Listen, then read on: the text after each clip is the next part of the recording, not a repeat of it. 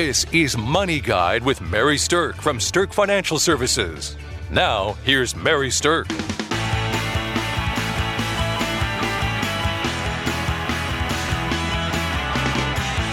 Welcome to Money Guide with Mary Sterk, and today's topic is, how do these rising interest rates impact me? So you've probably been hearing a lot lately about the idea that the Fed has been raising interest rates. And it seems like it's all over the news, but most people don't really understand what that means in their own pocketbook. And so what I want to do today is bring that home to an individual level where you'll actually understand what it means to you and why anybody ever talks about this and what you need to know about it. So with me this morning, I have Kelsey Banky. Morning, Kelsey. Good morning, Mary. Kelsey is a certified financial planner at our office, and Kelsey and I do a lot of work together to help our clients' portfolios weather changing interest rates. So we're going to talk a little bit about what that means today. All right. So the Fed is an organization that's in charge of deciding when interest rates are going to go up or down. Okay? The Fed is doing this in order to stimulate or contract the economy. And basically, in a nutshell, and this is a very simplified version of what's happening, is if the Fed thinks that the economy is strong, then they're going to raise the interest rates and make it a little bit more expensive and therefore a little bit less enticing for people to go out and borrow money. And if you don't borrow money, then you're probably not buying as much. And if you're not buying as much, it's slightly slowing down the economy. Okay? Now, when that's a contraction, that is a contraction of the economy that they're trying to stimulate. Okay? When they're trying to expand the economy, they tend to drop the interest rates. It encourages you to borrow more money. It encourages you to spend more money. And then that means there's more money flow happening out there in the economy. All right. That is stimulus. That's economic stimulus when the government, the Fed, is trying to do this. All right. So why do they care about this? It's part of the checks and balances system. It's part of the way that the Fed is set up to keep economies from being runaway economies or from being depression-centered economies. Okay? So that's what they're trying to do. Now, Kelsey, think about your own situation and think about your savings account. How much do you think your savings account's actually earning with interest? When I first opened it, it was making like 1.99%, and now it's like at 0.7 or 0.6%. Right. We have super exciting interest rates on our savings accounts at banks right now, right? They just don't pay anything, and neither do CDs, right? Nope. That's a common complaint from people that I talk to is, I used to make really great money on my CDs, and they haven't done anything for me for years. Last year I made on several $1,000s of CDs, I made less than $10 of interest. Yeah. Things like that.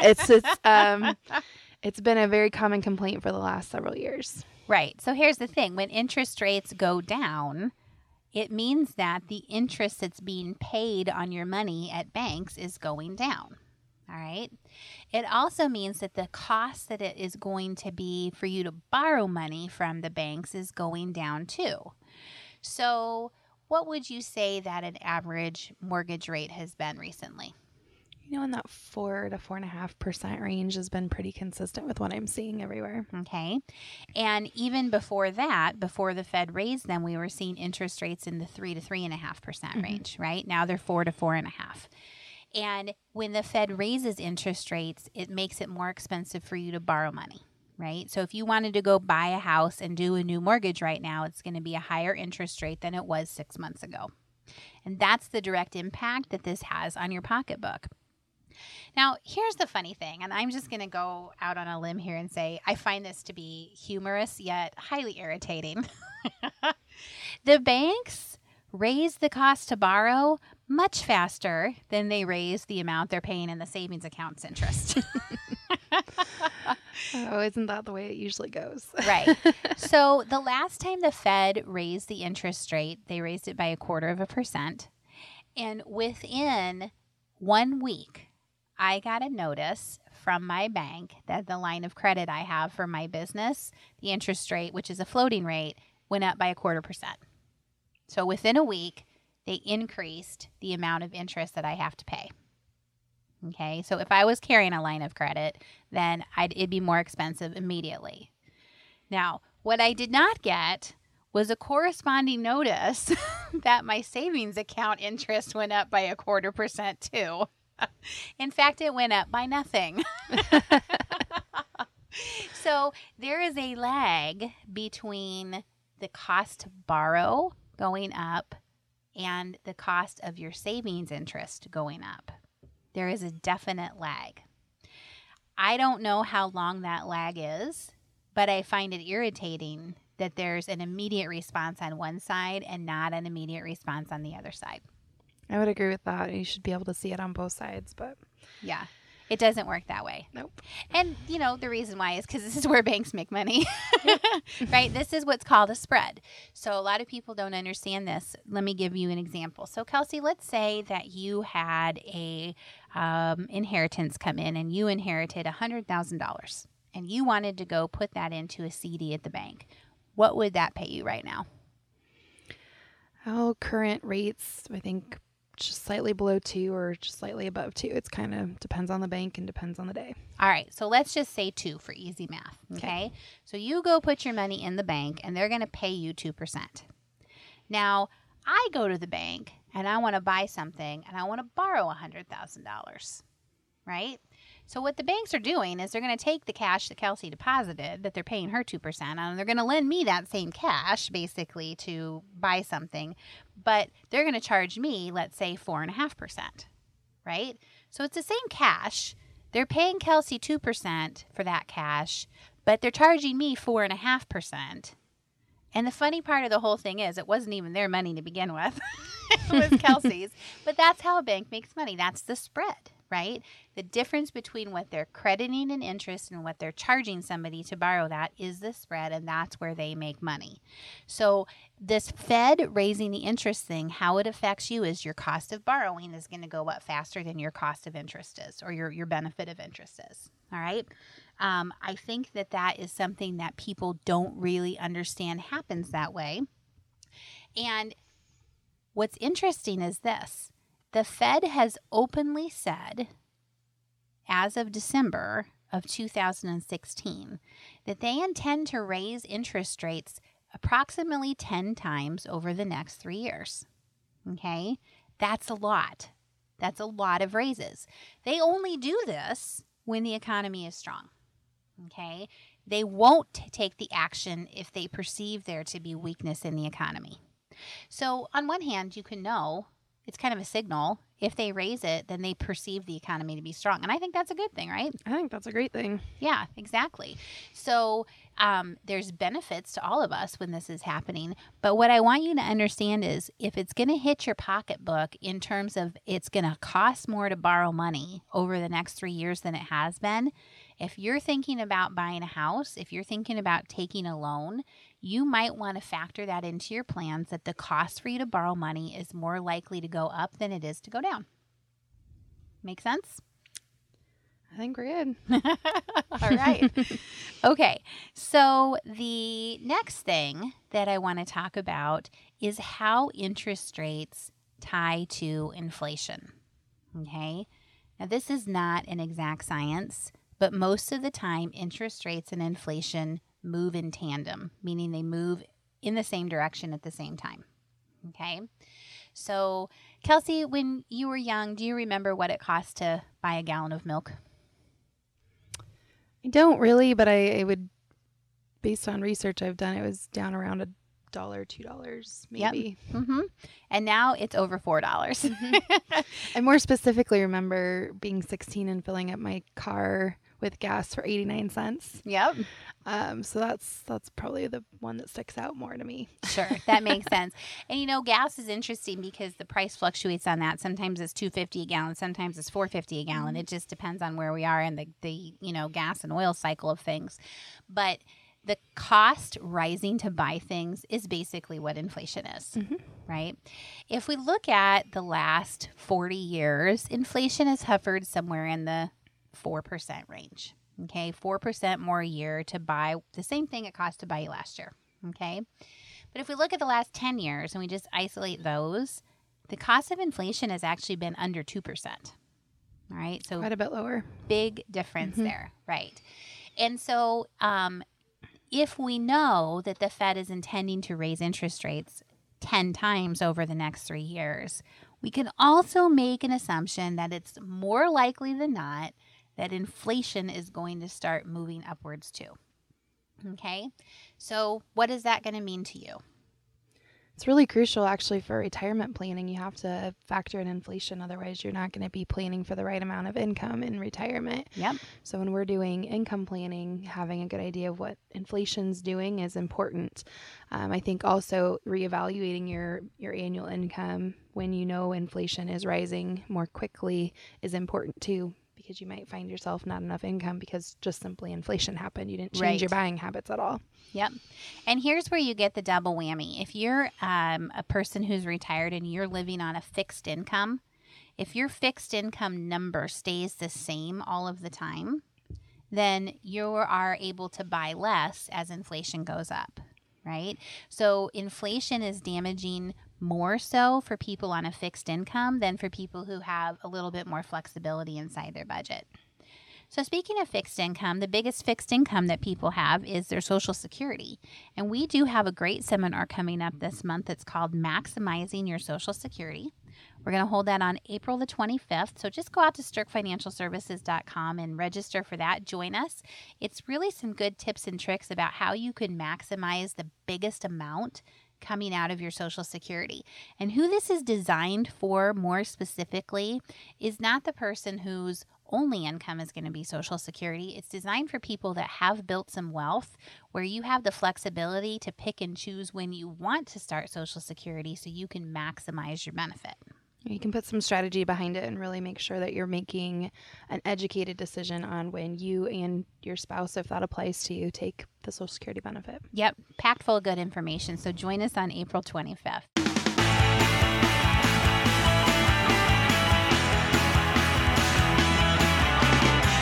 Welcome back to Money Guide with Mary Sterk, and today we're talking about how rising interest rates affect your pocketbook.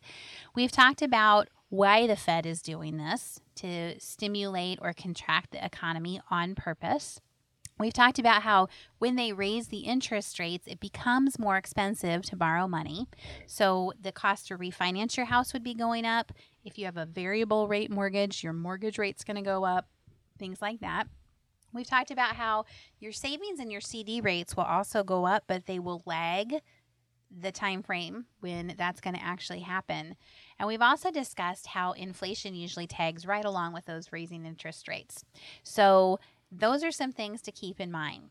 But the biggest thing that I want to talk about of how rising interest rates actually affect you are what they can do to the value of your bonds.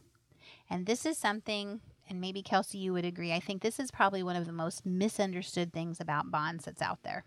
Absolutely. And I actually think this is really crucial at this point when we know interest rates are going up and they have forecasted they're going to continue to go up. We are now at a period where how you invest in the bond market is shifting. And if you're not adjusting to that, then you're going to suffer probably some consequences for that. So the way we've invested and been in the bond market for the last several years is going to have to change in response to this. Right. And so here's the question is, well, why would that be? And let me explain it to you. If you can picture in your mind a seesaw and picture that seesaw with the one side on the ground and the one side sticking up in the air. The side that's on the ground is the side that interest rates sit on. And the side that's sticking up in the air is the side that your long-term bonds sit on. All right. So picture that seesaw starting to shift now, right? We know the Fed has said they're planning to raise interest rates. So we know that our seesaw is going to start to tilt, right? The interest rate side is going to come up off the ground, and that seesaw is going to go up high, which means the other side of the seesaw where your long-term bonds are sitting is going to start heading down towards the ground. And what that means is the value of long-term bonds is going to drop as interest rates rise. Said another way, your long-term bonds are going to lose money as interest rates rise. Okay? Now, along the seesaw sits all kinds of other bonds. All right? So picture in the middle of your seesaw, kind of that point where the middle point is, that's about where short-term bonds sit. Okay? So short-term bonds are not as impacted by the ups and downs of the seesaw. Intermediate terms sit right in between that long term on the end of the seesaw and the short term in the middle. So as interest rates rise, the intermediate term bonds will also start to lose value. So anything sitting on the wrong end of the seesaw is going to lose some value as interest rates go up. Conversely, anything sitting on the right side of the seesaw is likely to gain in value as interest rates go up. So what, you might be wondering, is sitting on that end of the seesaw? All right, there are some different types of bonds and different instruments that sit on the same side of the seesaw as interest rates do. So one of those types is called a floating rate bond fund. And a floating rate fund, in its most general terms, is investing in those spreads that we talked about earlier that the bank is making money on. Okay, so it's investing in instruments that are lending money at one rate and then crediting money at a lower rate. And as those spreads widen, then those can make some money. Okay, so if interest rates rise, things on that side of the seesaw will make money. Remember how we said that inflation tags along with interest rates? There are also different bonds that are called inflation-protected bonds, and they sit on the same side of the seesaw as inflation does. So if inflation starts to go up, the inflation-protected bonds are likely to make some money. Now, these are not absolutes. I'm not making any guarantees, and I'm not telling you to just rush out and go invest all of your bond money into inflation-protected or floating rate funds. There is a method to the madness, and there is a good reason and an appropriate way to make shifts in your bond positioning. So this is not intended to be advice for any one person in particular to go change their portfolio.